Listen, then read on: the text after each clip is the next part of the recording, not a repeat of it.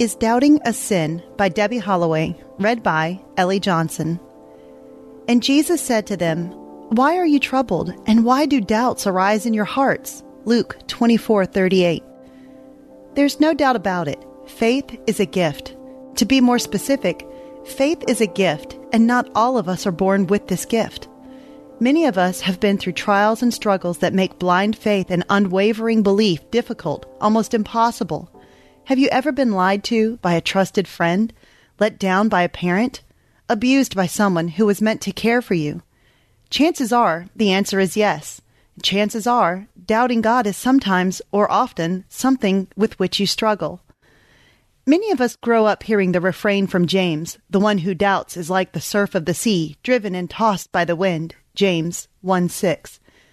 Many of us are told over and over again that there is no room for doubt or skepticism in the kingdom of God. But is that truly the message portrayed in Scripture?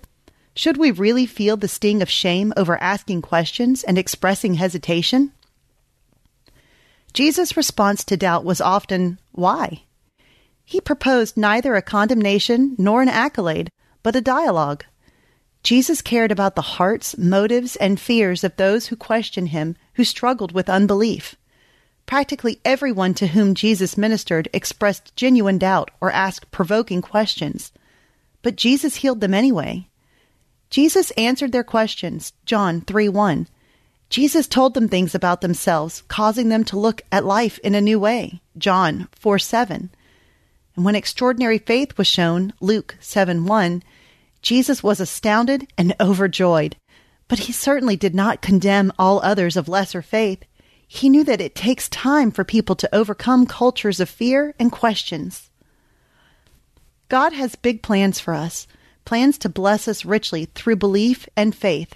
This is evidenced by what Jesus told Thomas. Because you have seen me, you have believed. Blessed are those who have not seen and yet have believed. John 20:29. Christ doesn't deny Thomas's belief or turn him out on the street in penalty for his doubt. Rather, he stresses again the blessings that will be available to all men through the power of faith and belief. God has such rich things in store for us, but we cannot see them all yet.